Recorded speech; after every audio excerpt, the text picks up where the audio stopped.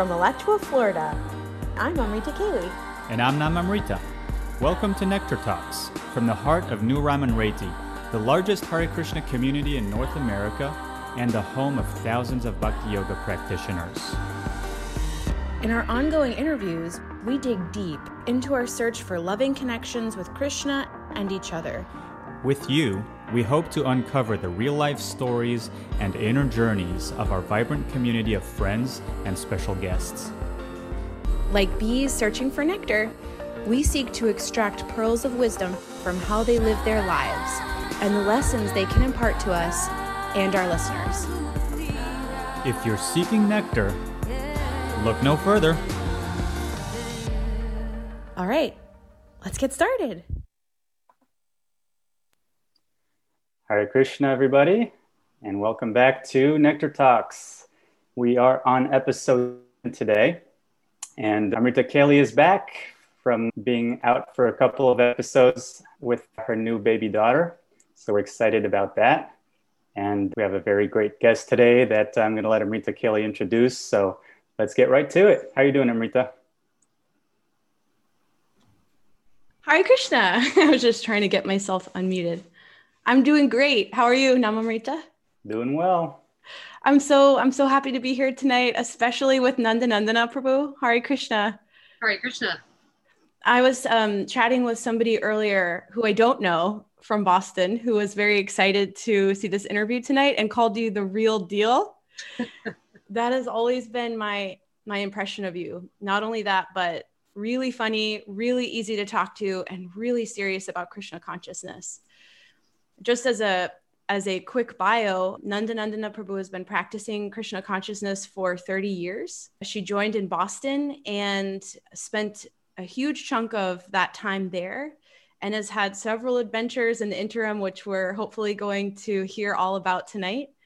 And now she's living in Gainesville, and she is the manager of Krishna Lunch, and she's also on the management team for the whole Krishna House, and she's been doing that since 2017. Thank you so much for coming on with us tonight. Thanks for having me. Are you ready? I am. Okay, so earlier you were telling me that you were born and raised in Connecticut, and you lived there with your family and your brother until you were 18, and you moved to Boston with a group of friends. Yeah. When I think of Boston in the early 90s, I think of real world Boston, and it couldn't be cooler. What led you there, and what was it like for you at that time? I mean, Connecticut's just basically boring. So my friends wanted to move to Boston. You know, when you're young, you want to live in a city. And I thought, I can go to school in Boston. There's, I think, over 100 colleges and universities in Boston. So my friends wanted to move there, and I thought, why not? It would be really interesting. And so we packed up and left Connecticut. Got it. Yeah, I've actually heard a lot of kids who are hanging out in New York where all the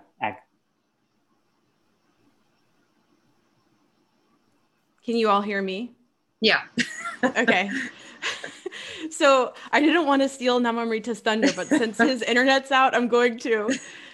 He really wanted to ask you about how you joined and how that may have been through the hardcore scene. I think I see him now. I think he's wearing a special shirt even to commemorate, pay homage to that. Exactly. Go ahead, I think I got frozen there for a minute. Go ahead. I was just sharing that by the way, I am wearing my shelter t-shirt. I hear that your joining might have had something to do with the punk hardcore scene, and I'm a big fan of that kind of music. And so I think it paused there because the connection, but I was just saying that I've heard so many stories of all the kids going to shows in New York City. Yeah, they're often from Connecticut or Westchester. Yeah. Maybe you said, it was a little bit boring out on the outskirts. It's Connecticut's right in between Boston and New York. So you either went to New York or you went to Boston. And then oftentimes we would travel back and forth. The New York kids would come to Boston and the Boston kids would go to New York. So it was, there was a lot of, in the Northeast, the states are very close together and they're not huge. So going around between New York, New Jersey, even Philly and Boston was common. Yeah. back then. Yeah. So would you mind sharing a little bit about how you joined and perhaps the connection with the hardcore scene and all that? Yeah, it was, well, okay. The thing is I was a skater, and when you skate, you get hungry. And someone told me that there was free food at the Hare Krishna temple. There you And go. I hadn't heard of it. I don't even think I knew what the Hare Krishnas were, because a friend of mine had told me, and he said, there's free food there. And I said, well, there's no such thing. And he said, no, really, if you go there, it's free. I said, well, there has to be strings attached. There's no such thing as a free meal. And he said, oh yeah, look at, there's a picture from Boston. And he said, no, there's no strings attached, but they are kind of weird. Uh-huh. So I thought, well, that's okay. It's a free meal. It's okay if they're a little weird. So I went and got a free, I went and to the Sunday feast. And that was back, I don't know, there's for people who are here in Alachua, you all know Madhava. Madhava was the cook in Boston when I joined. Okay. So I think his sweet rice converted me, because I would think about it all week. I think I got to go back and get that Hare Krishna sweet rice. And that was, of course, Madhava was cooking at the time. So I went a few times, but really I did think it was a little strange. And then I didn't go again for some time. And then I started dating someone who was part of the hardcore scene, and he brought me back to the temple again. And same thing, we were just kind of going for the free food, because he didn't want to push me too much. He liked the philosophy, but he didn't want to push me. So we just kept going for free food. And then I felt bad that, well, I don't know if I want to say I felt bad. I felt like it looked bad. Right. So I thought, maybe I should go sit in a class so it doesn't look like I'm just coming for the free food, even though I am. But at least for show, I'll sit in the class. And also Keishi Hanta, I believe, was the one giving class when I went to the Sunday feast. And when I heard the class, I don't remember what it was about. I just remember thinking, this is what we're supposed to be doing, actually. This is what we do with our life. And I don't remember why or what he said. It was just like, when you're in the middle of doing something and you get distracted, and then someone reminds you, it's like, why did I come to the refrigerator? Like, to get this out of there. I was like, okay, all right, now I remember. So it was that sort of feeling. It was like, oh yeah, that's right, this thing we're supposed to be doing. And so then that was it. I was riding my bike to Mangalarti in Boston autumn season. It was very cold, but it was like I picked up where I left off. Now, when you say you picked up where you left off, was there any kind of religious upbringing in your childhood, or is it kind of like you connected from a past life type of thing? Both. We did go to church when I was younger. I did always believe in God. And so I wasn't like I was seeking, though. I knew there was a God, and that was about it. Right. And then when I just heard the philosophy, it just was like I remembered what I should be doing. Nice. Wow. So at that time, Shelter was picking up and was becoming pretty famous. Is that right? Yeah. I mean, there was, if you went to a Hare Krishna Sunday feast, the shoes on the shoe rack were all Vans. It was just loaded. In fact, some hippie guy wrote a book about traveling through America, and he said, if you want a free pair of Vans, go to the Hare Krishna temple. He actually wrote it in a book. So for those who aren't familiar, Vans are like skater shoes. Yeah. Such a beautiful time in the history of the movement, actually. Yeah. And so, and my boyfriend at the time, Jay, he was friends with Raghunath, and Raghunath had just started Shelter. And the year I really started coming around was when Shelter, I don't know if it was their first tour or maybe second tour, they had just started their band, because before they were Youth of Today. And that was a popular band. And then when they became Devotees, it became Shelter. And so they were going around touring and, doing outreach, basically preaching. Right. And so I can't say that it totally was unconnected how I came to the temple, because Jay knew about Krishna consciousness and he was friends with them, and we were listening to their music, and at the end of their albums, there was always a lecture, a class given by one of the gurus. So it was all kind of interconnected at the time. That was what was going on. That's how a lot of people were coming to the temple, a lot of people. Yeah. I And mean, a lot of them are still around. Right. Yeah. Not everybody in the movement knows it, but I mean, there's, especially here in the US, I mean, there's just probably hundreds of kids who are still, connected to the bhakti practice, who were introduced to it by Shelter and 108, and Yeah. what they call the Krishna Core bands. Yeah. Yeah. Very cool. So at some point, you and your boyfriend ended up traveling with Shelter? Yeah, right? So the Gita Nagari, the farm in Pennsylvania, used to do a lot of festivals, and people from Boston and New York would travel there, in Philly. And Shelter would sometimes use Gita Nagari to host a retreat. And so we went to Gita Nagari a few times, and one of the times we went there was when 108 had just formed. And Paramananda, he wasn't initiated at the time yet. I think he was still Purcell. Yeah. Yeah, and he told me and my boyfriend that, Raj Kishore, who was Vic at the time, said Raj Kishore had just gotten initiated, because I remember trying to remember his name, and I was trying to remember all these Sanskrit words. And it was Raj Kishore. It's got the word key in it. I got to remember key. So I was trying to remember his name, but he was telling us, Raj Kishore, they started this new band called 108, and it's really good. And we went in their Shelter band, and he put the CD in, and we listened to it, like, wow, that's really good. And he said, we're all going on tour this summer. And Kate, what's her name now? Kaylee Lolita. Yeah.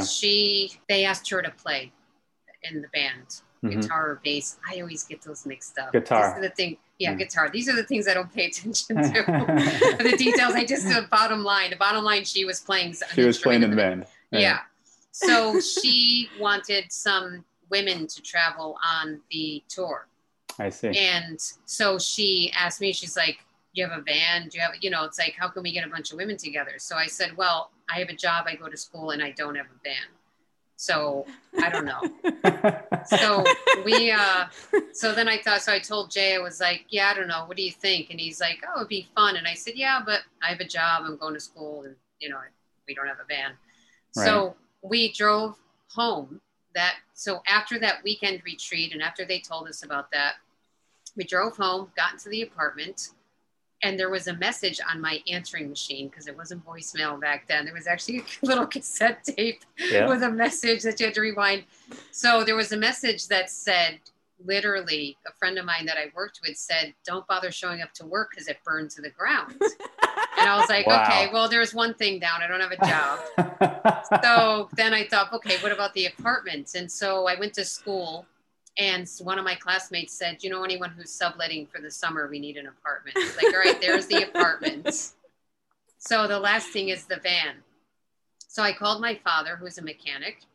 And sometimes people would just leave their car because they didn't want to pay to have it fixed, and he would just fix it and give it to us.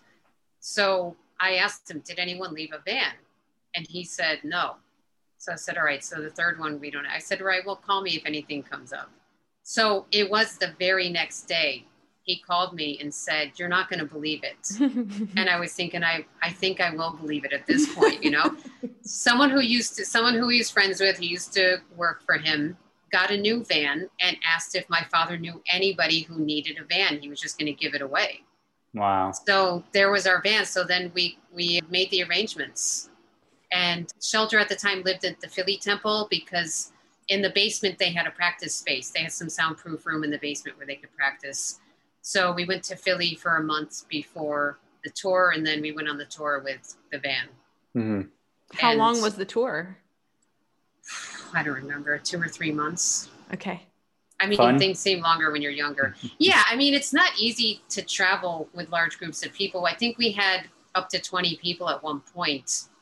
We had a bus, we had a couple of vans. We had some kid from Germany came and joined the tour for some time. People were hopping on and off the tour at different times. Right. And so the way it worked was, at a show, they would always do a kirtan before they started to play their set. Right. And so we would have incense, and they would blow a conch shell, and there would just be this crazy kirtan. And at one point, Ritavaja Swami traveled with us. And he led some of the kirtans, and then sometimes they would do Raghunath would do bhajans outside the show, either before or after. It was really, and then during the show, we'd have a book table set up. Mm-hmm. And so we would, they would do their show, play all their songs. Raghunath would always tell his stories. And it was nice, Raghunath, people would heckle him from the audience sometimes. Most of the kids were really into it, but someone would heckle and he just completely ignored them. He would just keep telling the story like they didn't exist. And he just focused on the kids who were interested. Yeah. And then after the show, people would get books. They would interview Raghunath. He would answer questions about Krishna consciousness and then pack up and on to the next place. Yeah. And Kendra and I would make Simply Wonderfuls and pass them out at the show. And so there was a prasadam distribution. There were books. There was kirtan. There was basically everything you'd find at a Hare Krishna program with hardcore music mixed in. Yeah, yeah.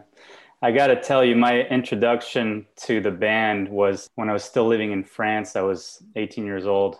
My dad, who's a good friend of Raghunath and Paramananda, hooked me up to be a one-day roadie for their work tour in 1998 in New Jersey. So I got to be in the van with them. I actually kicked the drummer in the head by accident. I still feel bad about that because we were all shoved in that van. But, I grew up in Gurukul, and especially in Europe, it's a little bit, there's the whole thing about the sects and the cults at the time. And so I kind of came from that background of being a little paranoid and even bullied for being a devotee. Mm-hmm. And so I go to this show in New Jersey, and, I help them carry their guitars onto the stage and all that.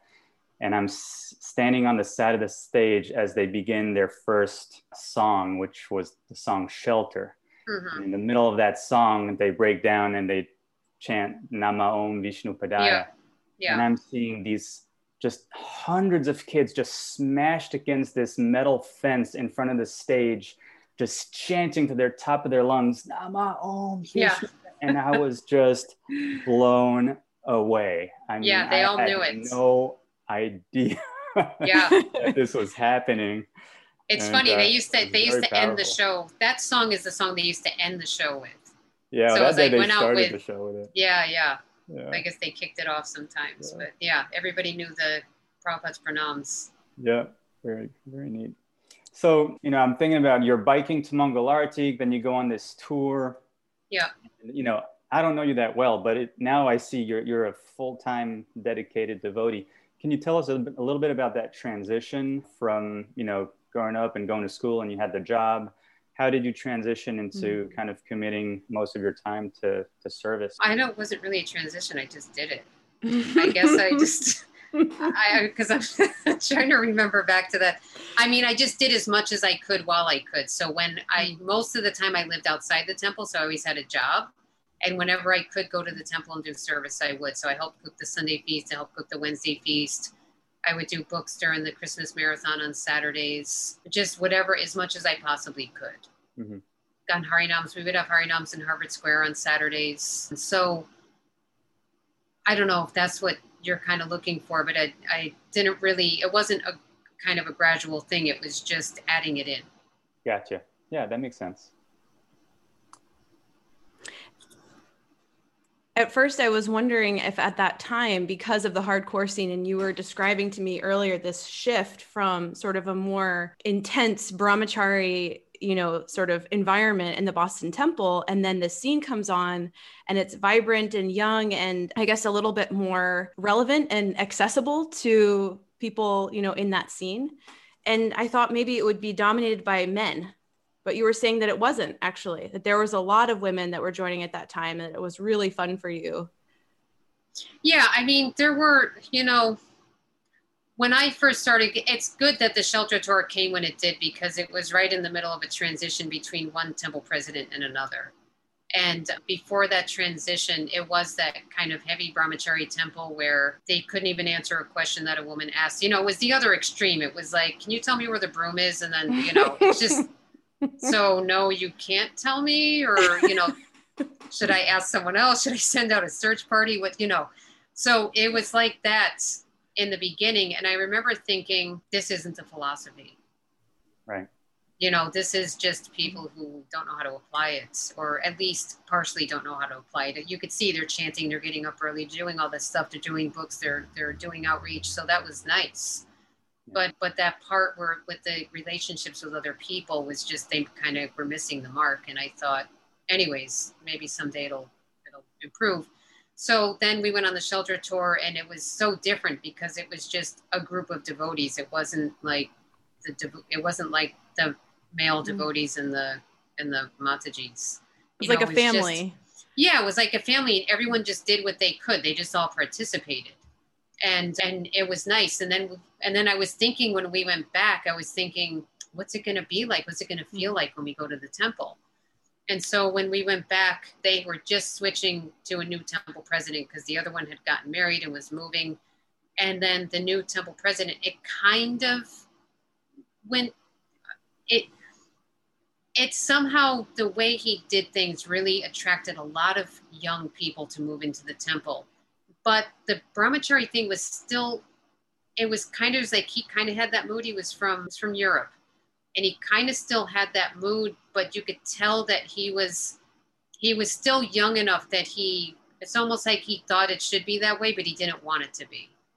And so he kind of fluctuated back and forth between it being a little fanatical, but still wanting everyone to have fun. And because everyone was young and came through the same scene, they just didn't want to be like that. They just wanted to have fun. So all the young men and women, they got along perfectly fine. And we all worked together, and we did a lot of fun stuff. And he had a system where, you know, at the Sunday program, you couldn't just hang out with your clique. You had to go and talk to new people. It's like, you invited them here, now talk to them. And so I feel like that was part of the reason why it was very personal. So that was part of the reason why a lot of people were moving in, because people were there for them and talking to them and answering their questions. It wasn't just, you know, okay, come to our temple and then leave us alone while we eat. You know, it's just really people went and talked to each other. So the mood was a lot different. It was like what Krishna House is now, in a sense. Just a lot of young people. The temple was packed. And then, of course, when you get new leadership, sometimes temples empty out. So it really depends on how the leader conducts things and whether or not it attracts people. But there was a phase of time where it was really just constant outreach, constant hurrying, going to colleges and teaching at classes and things like that. It was nice.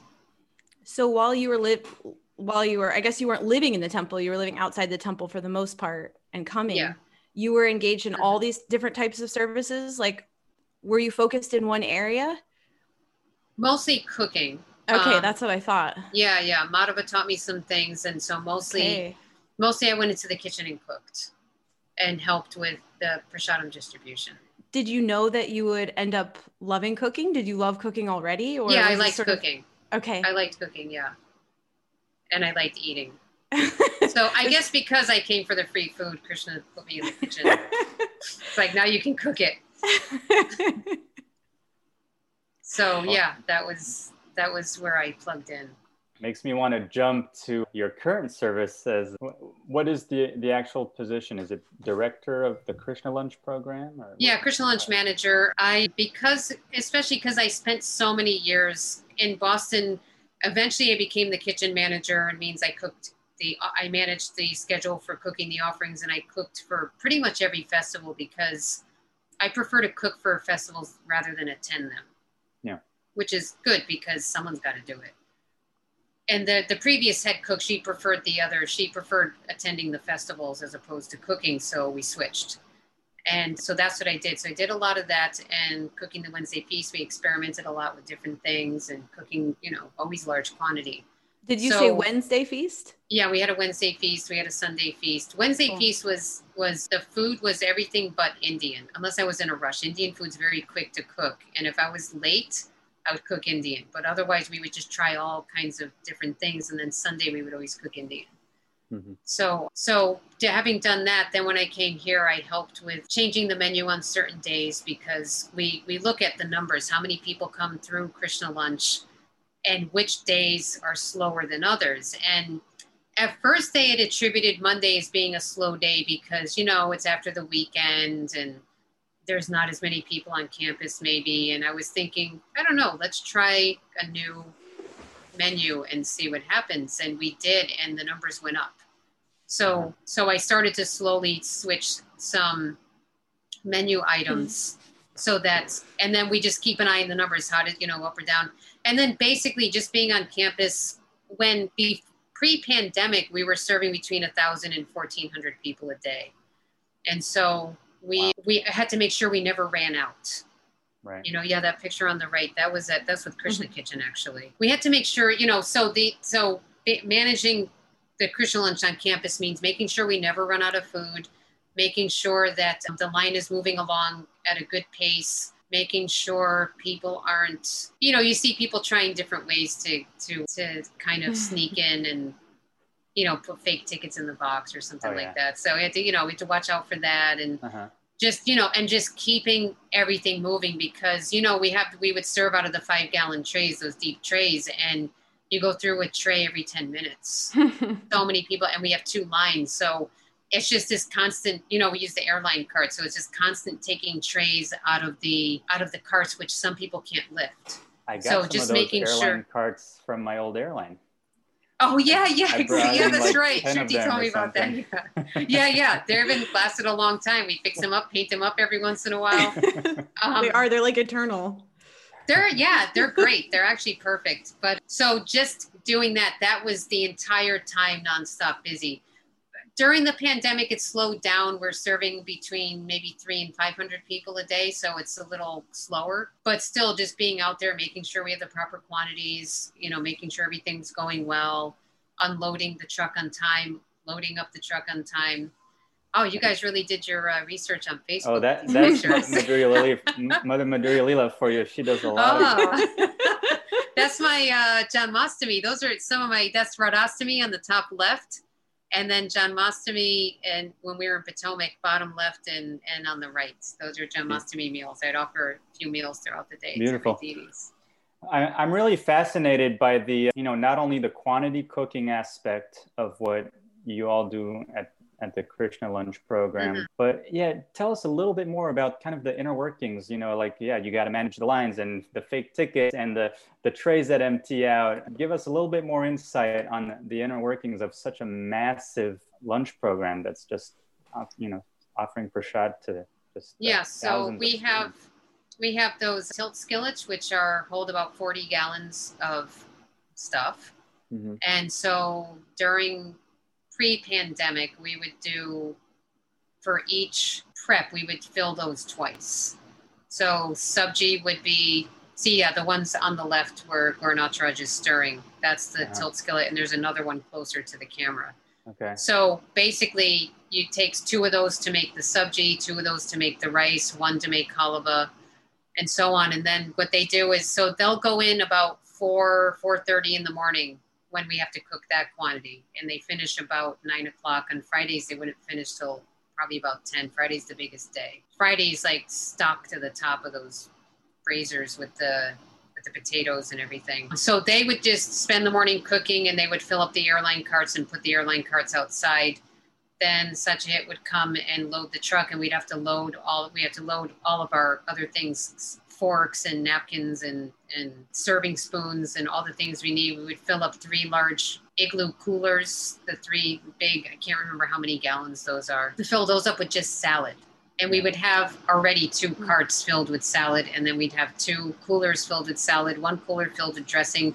I think on Fridays we'd bring 50 bottles of dressing, and the bottles are 32 ounces. So they're really addicted to the dressing. Yeah, the dressing I know is a major deal, right? Yeah, it's a major deal. It's like, they always say that. They come to the line and say, I love the salad. And it's like, no, you don't. You love the dressing. The salad's just iceberg, It's like, I know you're not coming for iceberg. It's just a vehicle, the salad's just a vehicle for the dressing. You could make anything a vehicle for that dressing. Grass, yeah, exactly. And anything. They do. Rocks. They do. Rocks. And if they want the dressing on everything, they call it a full Krishna. Uh-huh. So we have a lot of people throughout the day saying, I'll take a full Krishna. So it's nice. And you hear, if you sit on the campus long enough, I used to chant my rounds sometimes on the campus in the evening. And if you sit there long enough, you can hear people walking by the plaza saying, I love Krishna.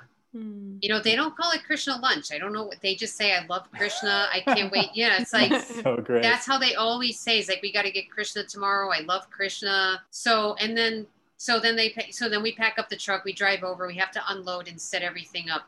We do that between 10:30 and 11. To get everything set up, all the airline cards. And now it's a little more tedious because we have to set up the bank teller windows for the pandemic. So we got these pieces of plexiglass in these frames, and oh my God, we're going to have a bonfire with those things when the pandemic's over, because they're such a pain. They're so cumbersome, but we have to do it, you know? Right. So we set those up every time, and then we serve between 11 and 1:30, close it down, pack up the truck, bring it back. We have to unload the truck when we get there, and then there's a crew that deals with putting everything away, dealing with the leftovers. Before the pandemic, we'd bring leftovers to the homeless shelter or to Food Not Bombs or to, you know, just different places that would take the leftovers. It's a little more difficult during the pandemic to deal with it, but so people would deal with that afterwards. And then the cooks, they prepare for cooking the night before. The cook right now, he'll bring all the stuff into the kitchen because it's cases and cases and cases of things, cases of rice, cases of canned beans and tomatoes. And so you just lugging all that in takes about a half hour. So he gets that all set up the night before, and then he just goes in and cooks in the morning. It's a little less cooking now, but we have 2 cooks during pre-pandemic. Those quantities, we have 2 cooks cooking. Gotcha. And Krishna Lunch has been running continuously since 72? 71. 71. Yeah. Wow. So this is the 50-year. We're on the 50-year anniversary. Woohoo! Yeah. And it's 5/5. It's May 5th. Today. Oh. We did that on purpose. You know, I'm just thinking about how I joined because of Krishna Lunch. I remember exactly, you know, I was visiting my sister who was in college, and I remember it was Spaghetti Wednesday, and I remember exactly what I ate. It's such a spaghetti. It's such a reliable, predictable service for the students on campus, and it means so much. I think that, you know, even in the pandemic, they know that they can go out and that you have plexiglass up, and that they can get their Krishna, they can get their full Krishna. Yeah. That makes a huge impact. And it has brought so many people to Krishna consciousness as well. And what is the mood like? The can you tell us a little bit about the outreach mood at Krishna Lunch itself? Well, the idea is that they're just coming for lunch. They're not coming to get preached to.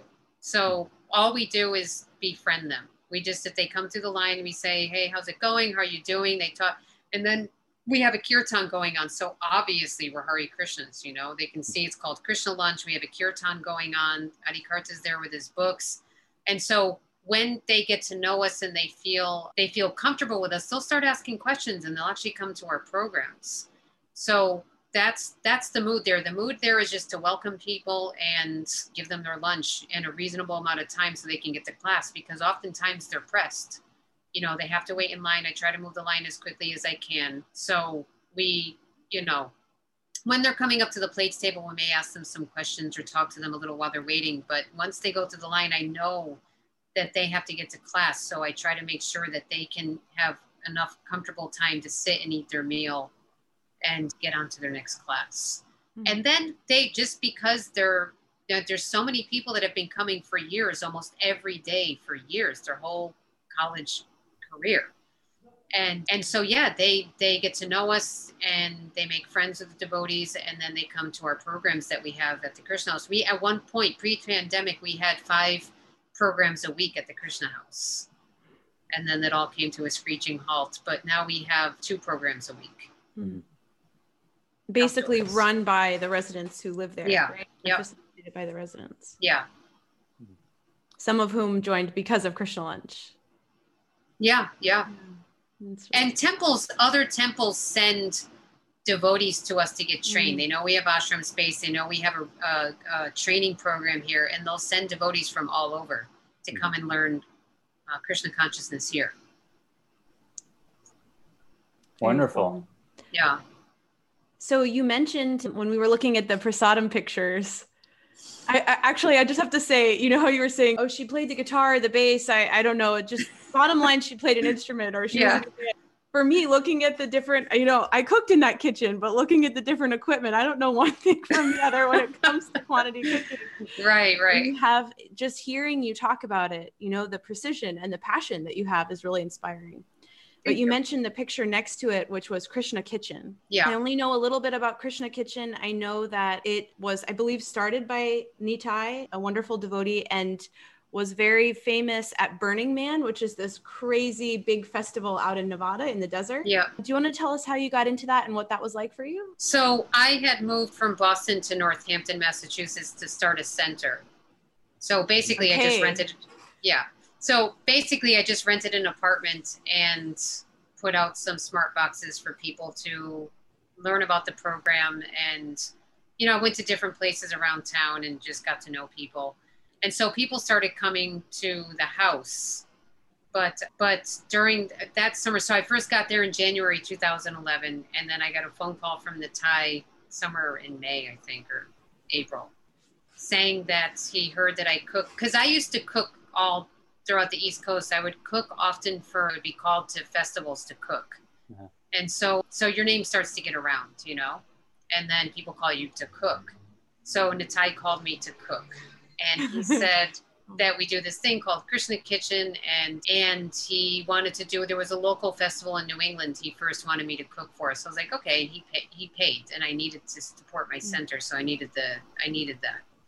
So I went and cooked at one of the programs, and then he said, all right, we're doing a tour on the West Coast in the summer, and I could pay you. And I thought, okay, summer can be slow. I'll just tell my students that I'll be gone for a couple months, and then I'll be able to pay rent for a few months, and it'll keep me going. So we flew out to the West Coast and basically just drove up and down the West Coast, setting up a kitchen, cooking for a festival, breaking down, driving to the next place. Same thing. Nitai had these military tents that you had to take a class to set up. Did he conduct the class, or was it some outside? The people who sold it. The people sold it. It was in Oregon, I think.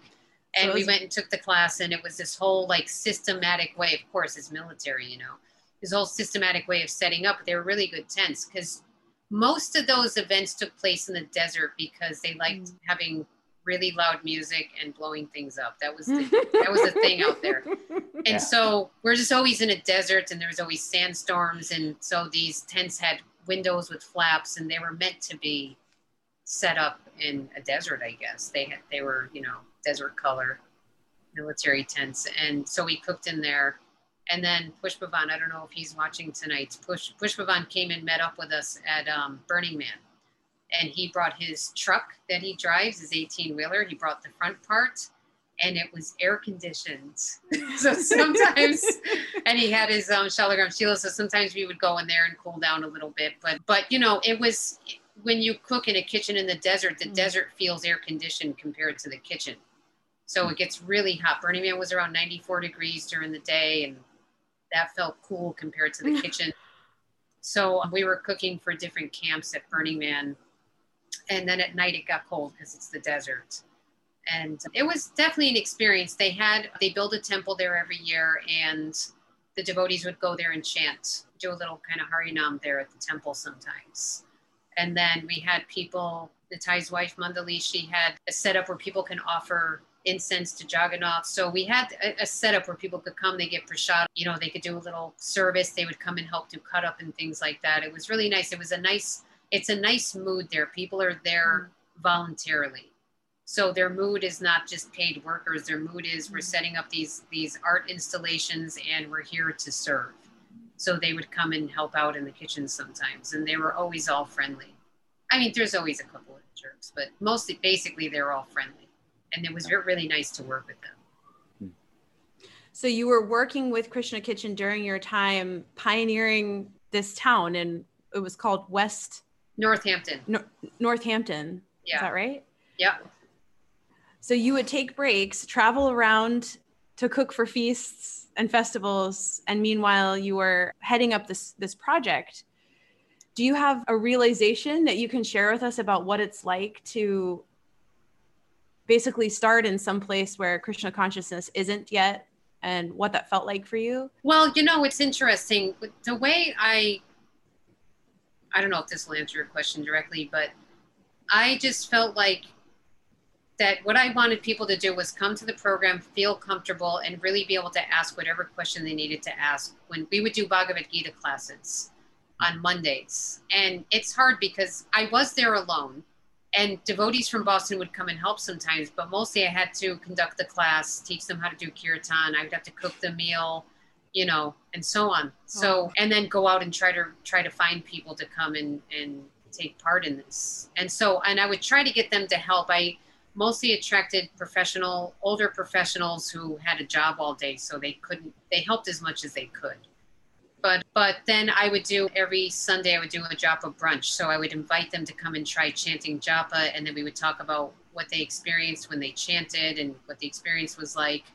So it was nice. It was nice to just see people sit there and be able to discuss and participate. And then then at a certain point in my life, I had decided that I wanted to get deities. And you and I were talking about this, and I wanted to get Gaura Nitai. It just was time. I felt like it was time to get deities. And without going into all the details, well, I could say this much. I ordered the deities from Jaipur, which is like the marble capital of India, from what I understand.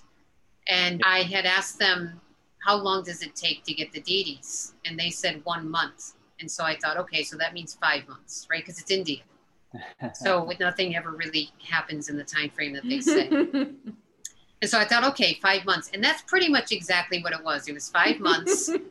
And I had gone to Boston because Boston still hadn't gotten a large quantity cook. So they kept bringing me into, they would give me a donation and they would have me cook for their festivals. So I had gone to Boston for Janmashtami to cook.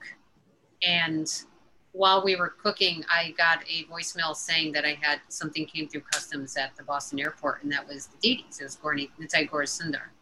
So they arrived in Boston on Janmashtami. And then we went on Prabhupada's, but I was too busy cooking to go get them. So I went on the next day on Prabhupada's Vyasa Puja to pick them up. So I got them, brought them back to Northampton. We had a ceremony to welcome them, and we had a feast, and the devotees came. And I felt like it really changed the program. Because now when these devotees came to my program, we were chanting for the deities. And we knew that the food was offered to the deities. It made it more personal. And so what I did was I started teaching. I made every one of them learn how to lead kirtan. Even though they were very new, there's no reason for anybody to not get trained early on in how to do things like lead a kirtan, play instruments, give a class. That should happen pretty soon. It used to be, and I don't know if some places are still like this, maybe things have changed a lot, but it used to be that practically had to be around for 15, 20 years before someone asked you to, give a class, or, it was always just that, well, the senior devotees lead kirtan or the senior devotees give class. And then, then that started to change, and it started to be that younger and younger people were learning how to do these things. And I thought, let's just get them started right away. They've been coming to my program for, I think at this point, almost a year. And so I just printed out all the mantras and I let them lead. And no matter how much they messed up, I was like, keep going, just keep chanting. Don't worry about and I would just stop the kirtan and correct it. Okay, it's pronounced like this. Okay, keep going. And that's how they would learn. They would just learn that I'm in front of a bunch of people. I'm going to mess up. It doesn't matter if I mess up. Eventually, the only way you could learn is if you practice. And so I just got them all to learn. I got them all to learn the Prema Dhwani prayers. And so one of the students, she visited the New York temple and she said she felt, it was the exact same program. And she's like, I knew everything. I knew all the mantras and I knew when to say what, when, and, so it's nice that ISKCON, no matter where you go, that Prabhupada set up a system that it's always the same wherever you go and you can just plug in. You're not a stranger there. It's not foreign to you. It's just the same thing you do in other places. So you can plug right in. Yeah. And so I guess, I don't know if that answers your question. It's kind of a roundabout way, but that was my basic experience. What I'm hearing from that, living in Jacksonville, I live in Jacksonville, and we're inviting people to take part in Krishna consciousness here, and there's no official temple. So you're saying you're not facilitating an experience for people to passively participate. You're saying give them ownership of the program. Yeah.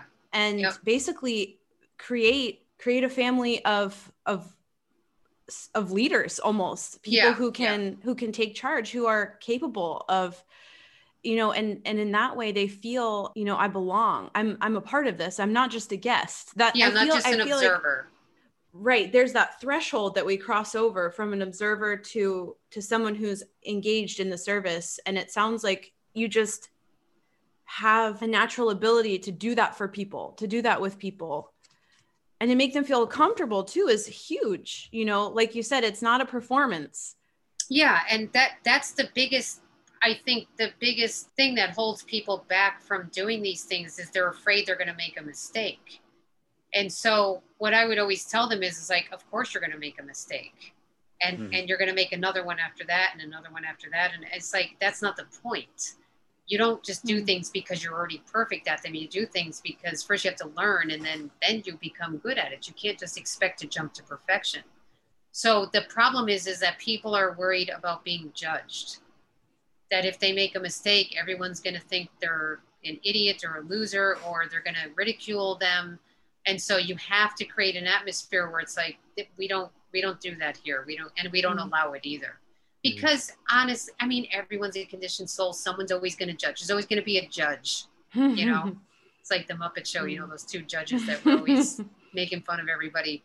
So there's always going to be someone like that. But if you set the mood and you don't allow that to flourish, that judgmental attitude, then even the judgmental person starts to realize, oh, this isn't what we do here. And it actually is helpful for them, because then they realize that wasn't really a good path I was taking. And then they see that, no, this is what we do, is we support people and we help them and we encourage them. And so if you're there as the leader saying, it's okay, you made a mistake, please continue the kirtan, then everyone else learns that, oh yeah, it's okay. It's okay, we shouldn't interrupt, and we shouldn't, it's like, but you have to be the leader who says that. You have to be the leader who shows that I'm the one running the show and I think it's not a problem. So, then everybody kind of follows suit, and they realize that, let's not make a big deal out of this. It's not a big deal. It's not a big deal if you don't know how to pronounce the words yet, or if you forgot which word to say next. Don't make a big drama out of it, Wow. I love hearing, how you've implemented in all your different services such smart planning and innovation. You're such a doer and a compassionate leader. What are the kind of the areas of Krishna consciousness that really get you going? Obviously the cooking, and you've done so much there, but I know when we first connected, you and I, you were telling me about this really innovative kind of help program that you were involved with. What program? I can't even remember exactly what it was, but it was something about how you could help devotees just really apply Krishna consciousness in a practical way. I don't know if you remember. Well, I don't know if you're referring, because we talked a long time ago, so I'm trying to remember. The GBC College is, people who are attending the GBC College have to do a project. That's right. That's what it was. And I got kind of tricked into, ended up in two different GBC College groups because one person called me before the other person did and said, okay, I'm going to have you in my group. And I was like, okay, you got to me first. And then the other person was like, okay, all the managers are going to be in this group. And I was like, damn it. Now I'm into it. But, that's just the way it is. So it's fine because it's important work. But the first group is that we're starting a program for, we first were thinking mentorship, but then we're thinking more so coaching. That we coach people in their spiritual life so that it empowers them. It's not just that they depend on us to constantly tell them how they should do things, but that we coach them into, same thing, taking charge of your life, your spiritual life. And we just coach people through that. Is that the program you were referring to, or was there something else? Yeah. That's what it was. And yeah, I mean, you were just giving me some of your insights into just how to make it practical, and forget what else there was, but what are some of the other projects other than cooking? I know whether it's things you're actively doing or what's your inclination as far as how you like to encourage people in Krishna consciousness? Well, yeah, there's that. People who are afraid to, everyone has their personality. So, and it can go either, it can go either extreme. You can use your personality type to do something good, but then sometimes it swings to the extreme where it's annoying to people. Right. So I have the tendency to take charge, and that can come in handy, and sometimes it could be annoying. But, I always say that it's like, you can't have it both ways. You can't like it when a person who likes to take charge takes charge only when it's convenient for you. That's just who they are. And a person who is maybe doesn't take charge, they're good at something else, like connecting with people and inviting people to, we have one devotee here. Well, he's not here right now, but he's so slow. He's just slow. And when I'm at Krishna lunch, I'm moving fast. I'm like, get it set up, get everything, da da da da da da. It's like that. And he's just so I'm trying. But the thing is, he's really good at inviting people to programs and making friends with them and making them feel comfortable. He's really good at that. So I think, okay, you can't have it both ways. You can't expect him to be passionate and fast and be really mellow with people. It's one or the other, so everyone's got their thing they're good at. And that thing that they're good at can be annoying sometimes, and it can be very handy sometimes. So you have to take the good with the bad. Right. And so for me, that's the thing I like to do, is to encourage people to not wait for everybody else to do something for them, or again, just be a passive observer, but actually take control of a situation. Even, on campus, you have to relate to the students. You have to tell them what the rules are. You have to, in a nice way. So you really have to show that, well, here's what our rules are during the pandemic. Obviously when it's not the pandemic, there weren't really rules. You just get a plate and you get your food. But now we have to tell them a whole spiel. Yeah. So just teaching people to really say, here I am, and here's what our standards are. Do you have any questions? And not be apologetic about it to the point where you just say, I'm really sorry, but if it's okay with you, no, it's just, this is what we do. And we welcome you, but this is what our standards are. So just trying to get people to say, here's what needs to be done, and I'm capable of doing it. And then just going and doing it and not being afraid that, but what if I do it and I make a mistake? Or what if I do it, just to get people to really take charge of their spiritual life and work together with other people. Not just that you take charge at everyone else's expense where you plow through everybody, but just to say, I really take charge of my spiritual life, and in conjunction with working well with other devotees, working in harmony with other devotees, where I'm compassionate towards them. And I really hear them when they tell me that something may need to be improved, but at the same time, not just kind of hiding. Or just saying, okay, everybody else does that, but I'm not really good at it, so I'm not going to do it ever. But really just learn how to do things, even if you're not great at it. And then figure out what you like to do. Yes, that's such good advice, to always really identify for ourselves, what gets me going that I can apply to Krishna consciousness, because just within that, there's going to be unlimited possibilities of service. It's always been my experience. There's so much that can be done. Oh yeah. And that was your question. What's the other things I like to do? I forgot to answer that just real quick, because I know we only have a couple of minutes left. But I do like to teach focused subjects. In other words, I like to take something that's applicable to people's life and see it through scripture and teach it in an organized way, so that they can walk away with something and not have information overload, but just have a focused subject to learn and be able to apply. So that I like to do also. Can you give us an example? Well, there's one that I'm working on right now that I think is important for people in general, but especially for devotees, because they tend to be a little more humble, at least they're trying to be, is that to recognize red flags in relationships. So that if you're going to enter a relationship with someone, know what red flags to look for, so that you can cut out quickly if you need to. If you just say something's not right here, because oftentimes we make excuses. Well, they're a devotee and it's just this, it's just that, and really they have a personality disorder, or they're abusive. And so you have to look for the red flags. And a lot of people don't recognize them. They write them off as something else. And if they recognize them, they could avoid a lot of wasted time, a lot of pain, a lot of, emotional turmoil. They can avoid all that. So that's the next thing I've been working on, but it got busy for some time and I hadn't had a chance to finish it. So I'm hoping to do that over the summer.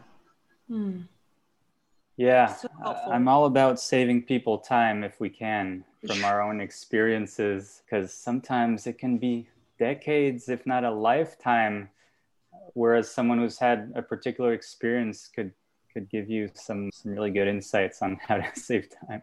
Yeah, exactly. So stuff like that. And just, obviously that's for, and then there's just scriptural things. There's certain things in scripture you could focus on, Shikshashtakam or things like that, where you just focus on chanting. What does Lord Chaitanya say about chanting properly? And, what can we learn for it? Or Ravinda Sherpapu does a lot of seminars. He does the Cure of Souls and he did the Shikshashtakam and things like that. It's a focused study. I like that. I like those kinds of things.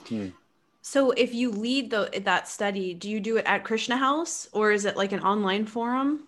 I guess we could do both at this point. So many people are online because of the pandemic and we're still on lockdown. Everyone's getting vaccinated, but we want us to wait and see how things go before we open up. Okay. So I would teach the students here, but I would put it online for anybody else who wants to participate. It sounds wonderful. That would be great.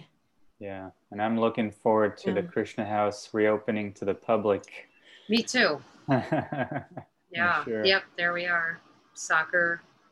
Oh, that's when we went to the Hare Krishna movie. Yes. Oh, yeah. So we have a couple of questions. I want to acknowledge we have some participants here with us this evening. Thank you so much for being with us. T, who's T? What's the full name? You're welcome to unmute yourself and ask the question. You're asking something about association with Yamuna Devi and what is Nandanandana Prabhu's diet? Oh, he's anonymous. Secret identity. Okay, well, I'll read the question. What keeps you so healthy? Okay. Yeah. Well, she is asking, what keeps you healthy with such an intense service? Okay, then there's a question above that.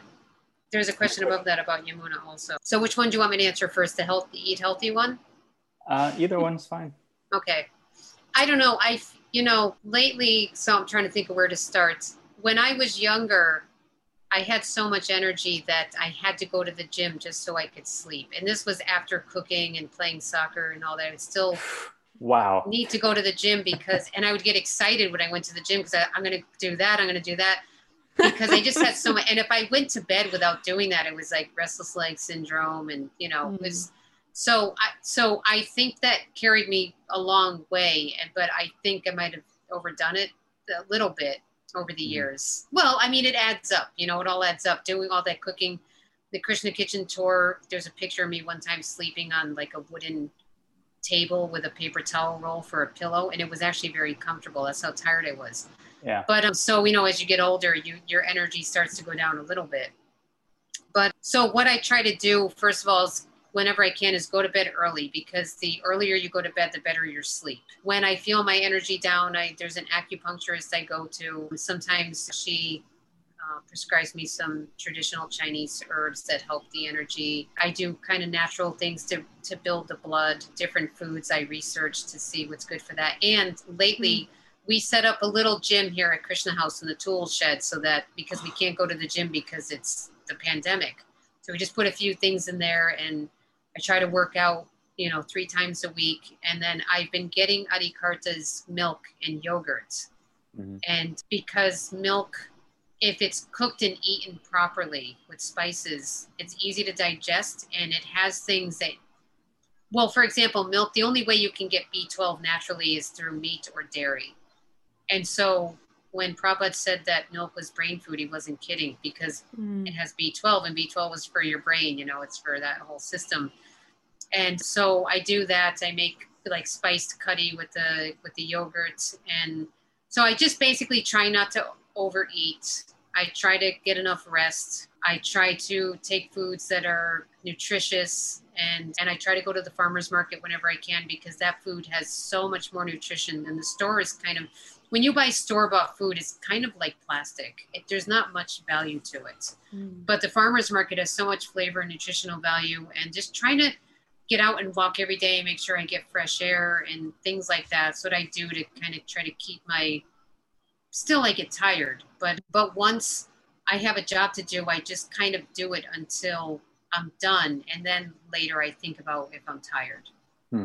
So sometimes I'll realize how tired I am later, but when I'm on the mission, I can't stop till it's done. Yeah. Great question. And thank you so much for answering that. I'm going to take some good notes from that for myself. And stay hydrated in Florida, you know. It's 12 cups a day. Yeah, just keeping in shape. I mean, when I was in high school, I was on the swim team, I was on the basketball team, and then I was going to gyms after that. And if you keep in shape, if you're always exercising, it really keeps your energy up. It keeps you stronger and healthier. So I see that someone asked if I had any association with Yamuna Devi. Yeah. Yes, I did. It turns out that I think it was 1994, she was living in DC with Dina Tarney at Henry's house. He gave them a whole wing. He had this huge place in DC, and they got one whole wing of the house, which was a dining room, a kitchen, a bedroom, a living room, another room. It was big. And she had gotten DVDs from Prabhupada, personally gave her, and she was reinstalling them. And Jai Tai, who back then was Jay, he knew her, and he invited me and my boyfriend to go to stay at their house for the weekend to attend the ceremony and help her with the cooking. So we went and stayed for the weekend, and we would have a Bhagavad Gita class in the morning, and it didn't matter what the verse was. The class was about Prabhupada. That's what she talked about. She'd talk a little bit about the verse, and then she would talk about Prabhupada. Always like it was a father that she just visited recently. It was always like, Prabhupada said this, and then went to, and she would tell us stories about Prabhupada.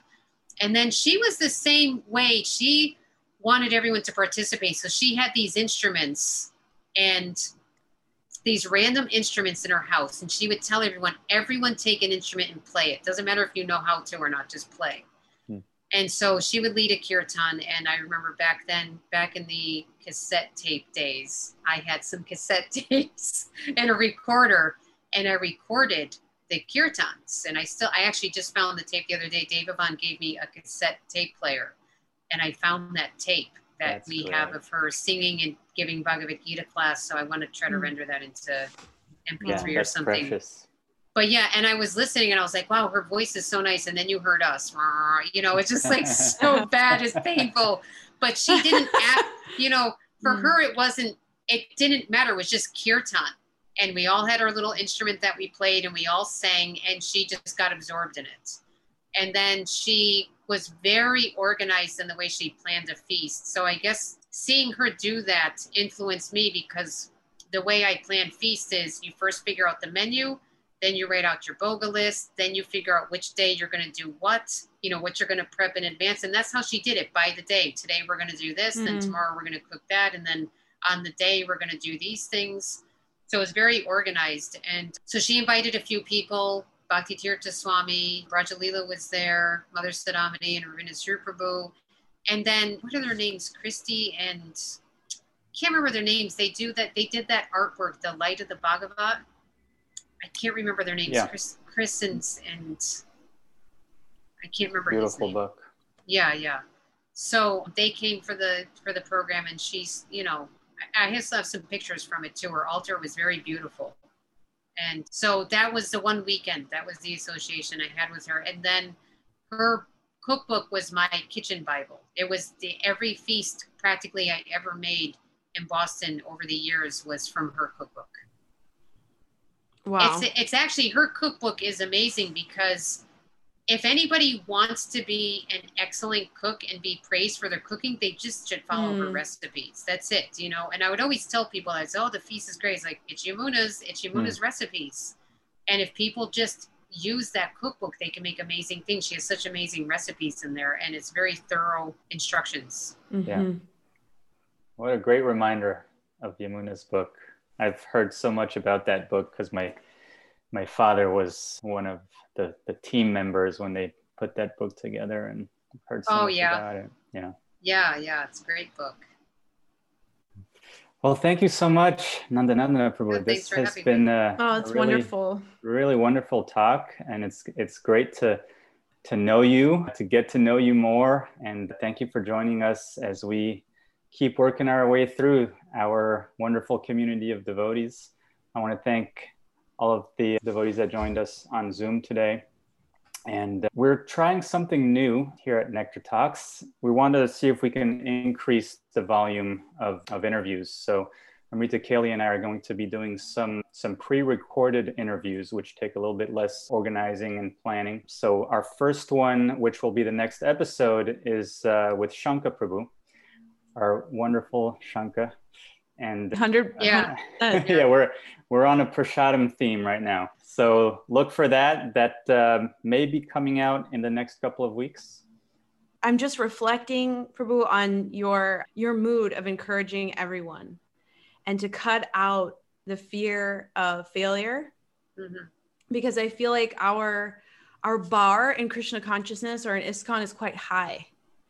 You know, and I've heard the saying, you know, to be a jack of all trades and a master of one, right? Mm-hmm. Master of none. If you're a jack of all trades, you're a master of none.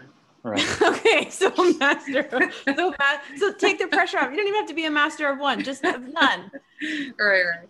Just but the important thing is not just to have the self-confidence to try, but to be encouraged and supported by people who will allow you to fail and to be imperfect and to expect it and to smile and work as a friend with you through it. And that's what I see in you. And I think that is what carries the movement forward in such a healthy and positive way, in a way that's really, really relevant to somebody who's coming in brand new off the street and can make a connection like in the heart.